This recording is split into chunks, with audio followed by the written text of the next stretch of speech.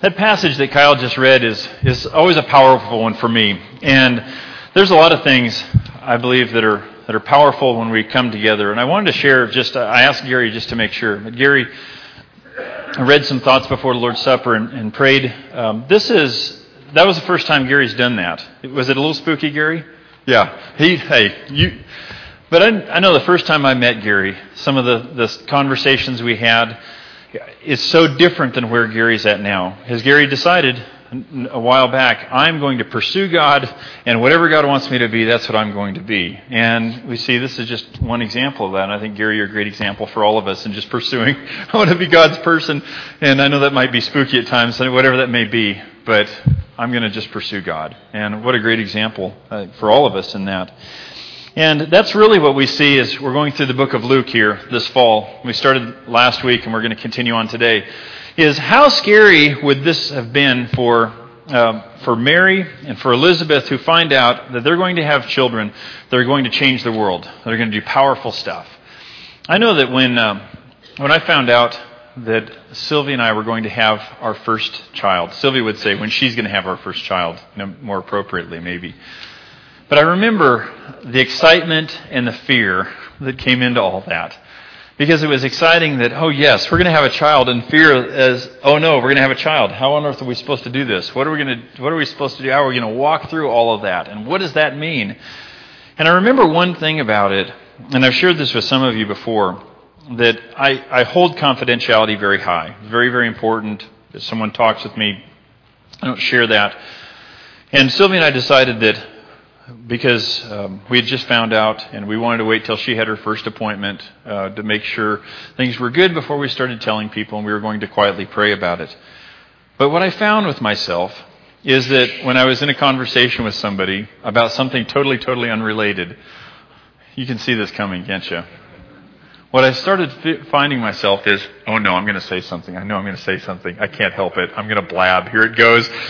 And then I would tell them, oh great, that's fantastic, because I was so excited that we were going to have Sarah, our daughter. And it was just something that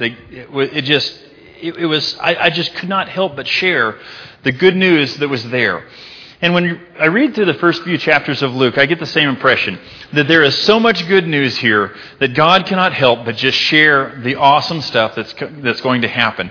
And so angels come and visit Elizabeth, angels come and visit Mary, say, hey, you're going to have these children that are going to do tremendous stuff. Get ready, because it's going to be awesome. You can't wait to see all the good things that's going to happen. And so in Luke chapter 1, verses 39 through 80 is what we're going to look at today. We see this, what Kyle just read, is that Mary goes, and Jesus is in her at this point in time. She goes and visits Elizabeth, who is going to be the mother of John the Baptist. And the excitement when she comes in the room of John the Baptist jumping in her womb saying, yes, this is good stuff that's happening here. And that exchange is beautiful that you see there in those verses there. And as a response to all that, what happens here, look at verse 46. And this is a wonderful time to be talking about this, because there's tons of babies that are here in the church here. And just as a side note, if your baby screams, it's awesome, okay? I can talk through anything, no big deal. It's fantastic, all right? We love that. That's the way things should be. That's part of being a great family of God that God's blessed us with those blessings. In verse 46, this is Mary's response. And Mary said, my soul glorifies the Lord, and my spirit rejoices in God my Savior, for he has been mindful of the humble state of his servant. From now on, all generations will call me blessed, for the Mighty One has done great things for me. Holy is his name. His mercy extends to those who fear him from generation to generation. He has performed mighty deeds with his arm. He has scattered those who are proud in their inmost thoughts. He has brought down rulers from their thrones, but has lifted up the humble. He has filled the hungry with good things, but he has sent the rich away empty. He has helped his servant Israel, remembering to be merciful to Abraham and his descendants forever, just as he promised our ancestors. Mary stayed with Elizabeth for about 3 months and then returned home. And you see this is also called the Magnificat, oftentimes. But it is a beautiful response of Mary just saying, God keeps his promises. Look how wonderful this is. And we're going to come back and we're going to pick some of this apart here in just a minute. But what I want us to get is just the excitement that Mary is sharing, that God is doing great stuff. Now, do you think if someone would have approached Mary and said, Mary, I think you better not tell anybody about this. What do you think? Do you think that she could have pulled that off?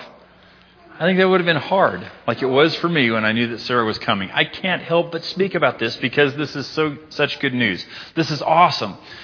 And the next story that comes up is, the story goes back to follow John the Baptist. He is born to Elizabeth and Zechariah, a couple that was way beyond childbearing years, not possible biologically, but God makes it happen.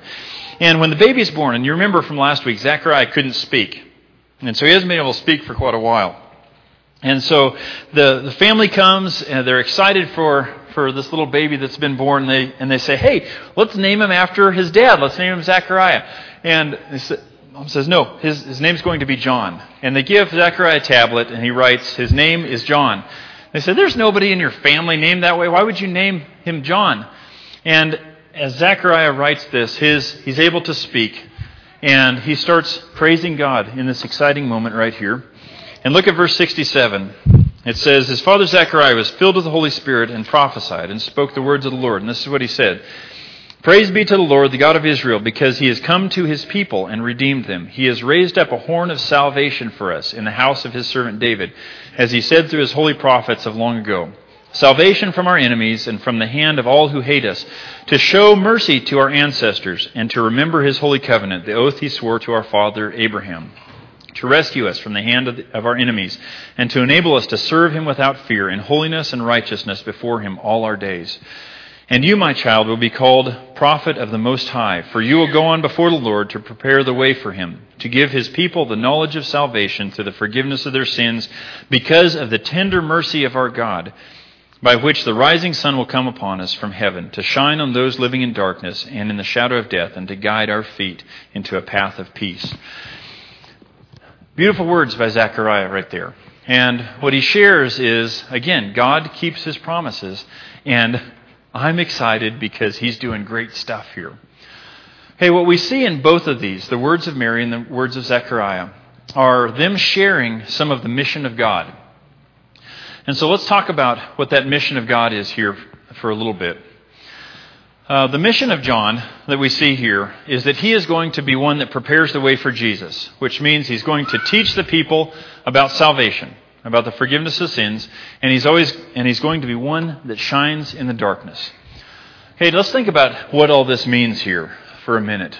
Now, salvation, we talk about those in terms of spiritual salvation, being saved from our sins. But let's back up and talk about it from a spiritual perspective here for a minute. Now, as many of you know, my family and I were in Italy the last couple of weeks of August, visiting the church in Rome that Sylvia grew up in, and also spending some time with her family. And we went to a place outside of Rome called Lago di Bracciano. And I got the name wrong, didn't I? I got the name wrong. Anyway, I'll think about it. That's another lake. I'll figure it out here in a minute. It'll come to me. Anyway, we went to this lake, okay? It was a beautiful lake. And there was some paddle boats that we could rent there. So I rented a paddle boat. My kids had never been in a paddle boat. And a few of us went out in the paddle boat, and we're out there in this beautiful lake. It's an old volcano, and we're out there just and so the kids and I decided we're going to start jumping off the boat and just kind of having fun out there in this water. And so we jump off, and Luke and I jumped off at this point in time, and the wind was pushing the boat, and so it's pushing it away. And here, Luke and I are out in the water, and we're swimming back to the boat. And I could see that Luke was straining, trying to keep up. Is that about right, Luke? Yeah, it was getting kind of tough there for a minute. So I went over to Luke, and I got over near him, and he seemed to be pretty relieved. He grabbed onto my shoulders, and I started swimming. And my sister-in-law's boyfriend was on the boat, and he's just relaxed and just having a good time. I don't think he realizes how hard we're having to swim to try to keep up with the boat blowing the other direction. And so I put my head in the water. I'm swimming, and I'm panting, and I'm starting to feel it. And I get over to that boat. I cannot describe how good that felt to grab onto the boat. And Luke climbed up over my shoulders, climbed in the boat. And then I was able to climb in the boat because that boat was salvation for us. That boat saved us from being in that deep water. And so when we think about it from a spiritual perspective, that's really what salvation is all about. Is we're out in this water, and sometimes we don't even realize how tough it is. And the shore is way over there, and maybe as spiritually we understand that that's where we want to get to. We just don't know how to get there. That's so far away, it seems like it's impossible. But what John the Baptist was called by God to provide the people. And remember, he lived in a time where there was so much religious formalism and tradition that it got in the way that people could not see God through all of that. And so John the Baptist, and we'll see him here in the next weeks, he goes out and he starts teaching the message of God very simply to people in a way that it convicts them, in a way that they can understand that, yes, that's what I want. Now think about it. If you were out swimming around in the water and you're struggling, trying to get to the shore, but you just don't know how to get there. It's so far away. A light shining in the darkness or something that is really appealing is powerful. And so if you're out there swimming and there's a boat that comes along and there's a bunch of people on it that have clubs and they're sitting there whacking the boat, making all this noise, saying, hey, come on over here. Come on over here. Do you think that's very appealing at the moment? Do you think that would be appealing?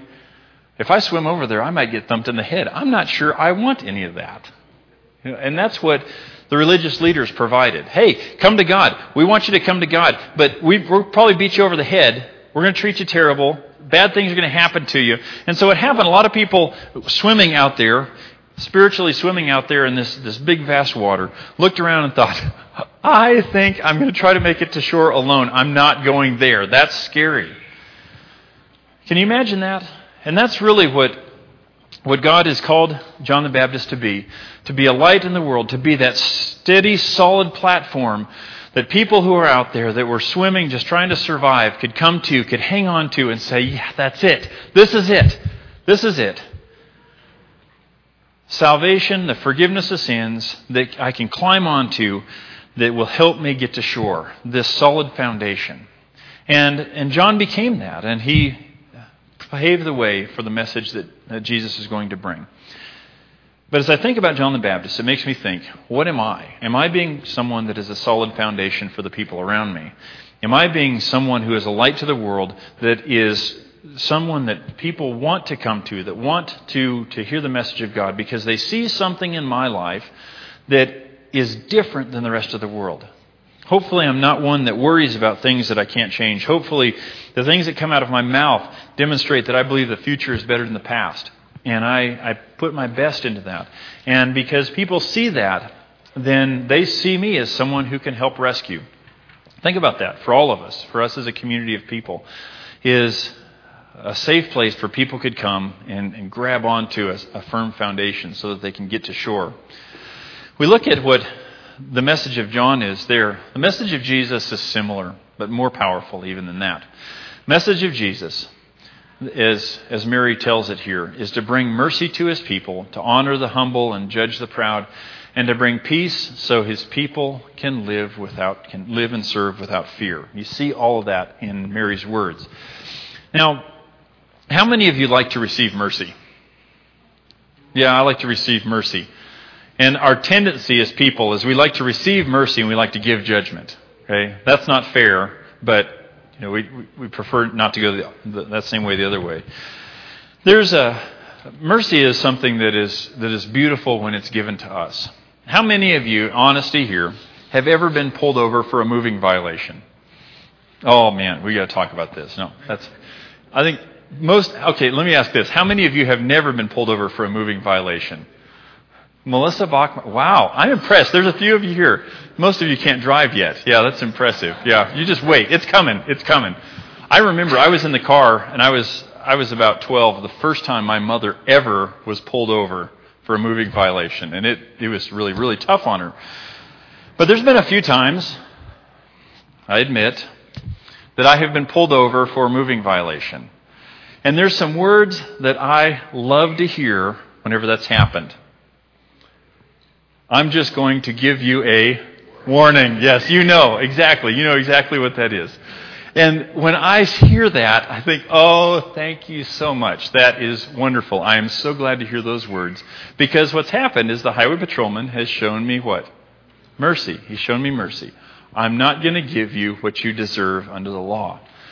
And that's what Mary shares. And you see this several times throughout the discussion, or the words of Mary and Zechariah, that God has come to bring mercy. He's come to bring mercy to people so that the people of this time, the people of our time, when we decide to follow Jesus, we do not get what we deserve. But Jesus comes alongside, and if we can say it this way, says, I'm just going to give you a warning. Come on, let me help you learn how to drive. I'm going to walk you through this. Man, those are great words to hear. That's good news. And a part of this mission of Jesus as well is to honor the humble and to judge and convict the proud. Okay? In Jesus' day, we're more mobile in our world. But oftentimes in Jesus' day, if you were born down here somewhere, that's where you stayed. If you were born up here somewhere, that's how you stayed. And the perspective was, if people were blessed with a lot of finances, land, whatever, then God was happy with them. And if people were poor, then they had done something for God not to be happy with them. And that's how it worked. And Jesus comes along and says, no, that's not how it works. We're going to redefine what it means, what success means, and what prosperity means. Is the people who follow me, and they can be abjectly poor on the street and have nothing. They can be people that have tons of success and be full of blessings because they are part of my kingdom. And people on the other side can have all things, can have all sorts of wealth, and can think, boy, I don't need anything in this world. I'm set. I'm good. But can be absolutely poor in my kingdom because they miss out on all the great blessings of eternity. And so I'm going to turn the tables upside down and redefine what success is and what it means to be blessed. And beyond that, I'm going to bring a kingdom of peace. You see this throughout the life of Jesus. He talks about this peaceable kingdom. And when people become a part of it, that they can serve God without fear. What a beautiful place. And that's what the church, that's what God's kingdom is called to be. To be a place where people can come without fear. A people that we serve God together, side by side, walking forward and bringing His message out to the rest of the world. Hey, you look at that. How many of you, when you look at this, you think that's good news? Raise your hand. Yeah, we're here at worship. Of course we say that. Okay, that's good. I think that's right. I look at that and I think, yeah, this is good news. This is fantastic. Here's something that I thought about that's important, I hope, for all of us to remember and to consider. Hey, we're called to be this to the world, to bring peace to the world, to bring mercy to the people around us that don't deserve it, even when we don't feel like it. That's what God has called us to do.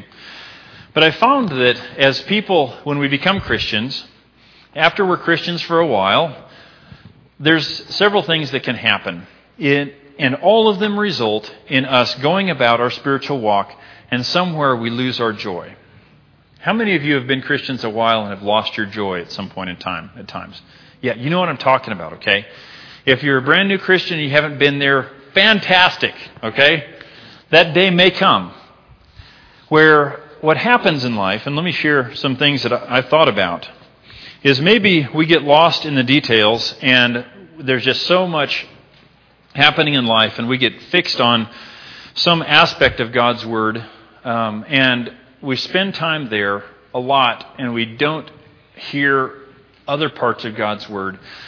And we miss the big picture, or we get stuck in the details somewhere and we go along in life and we wake up one day and think, man, I know that this message of Jesus was good news to me at one point in time, but I think I've lost my joy somewhere along the line. You know, you feel that sometimes?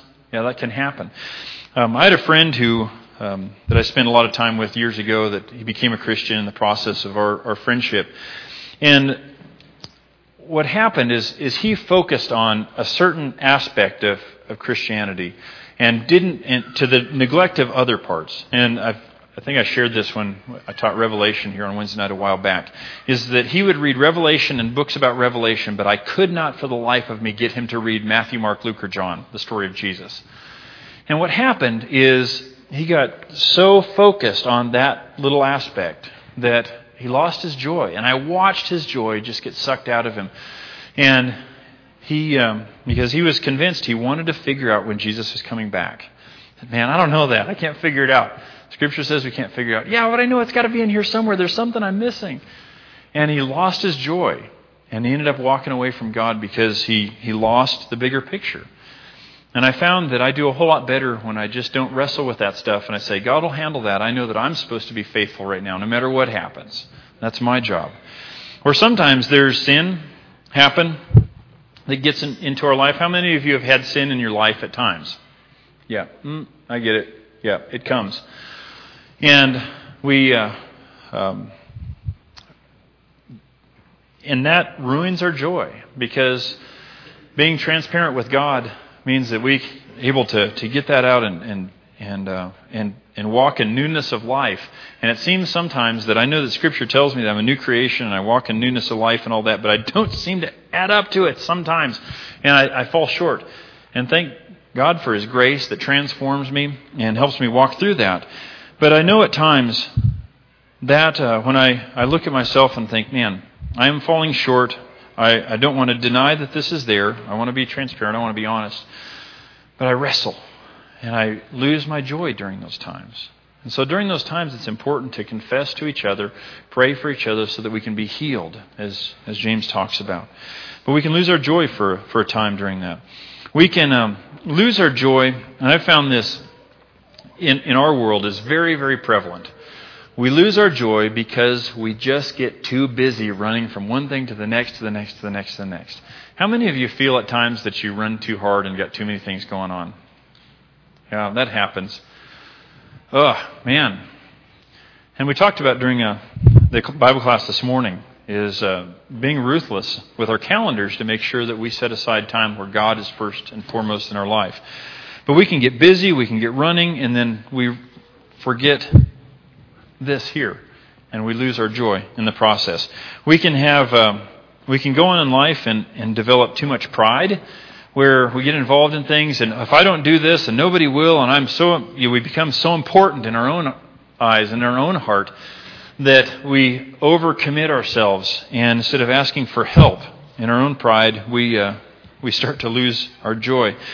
There's sometimes others that carry the name of Christ.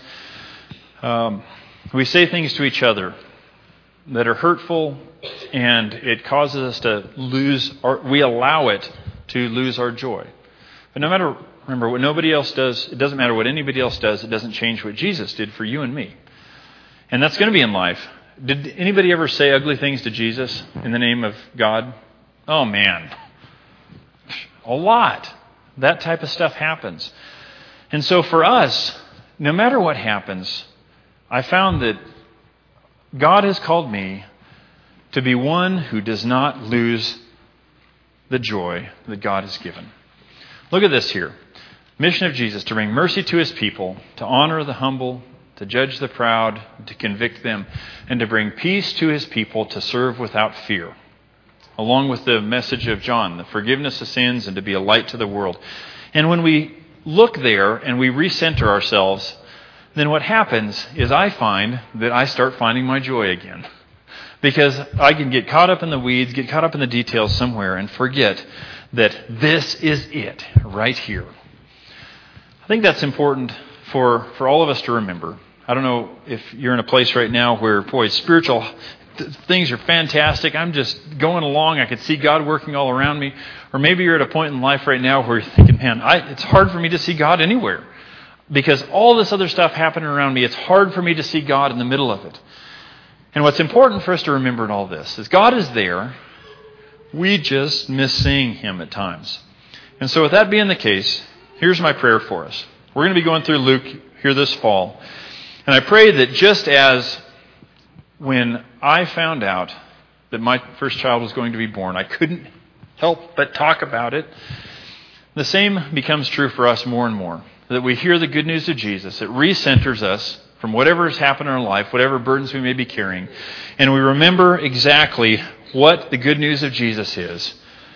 And our joy builds up more and more. And we're able to look around and say, I see God working among me. I see God working among my friends. I see God working among the church community. And here we go, the mission of God going forward into this area of the world that God has given us. That's my prayer, day in, day out, that we can be more and more what God wants us to be. You guys on board with that? Let's continue to join the mission of God and be the people that God wants us to be, day in, day out. Let's stand and sing together. Elders are waiting in the back. They'll be glad to talk with you or pray with you. If you got anything on your heart, or if you would like to become a Christian, they're waiting for you in the back. Let's stand and sing together.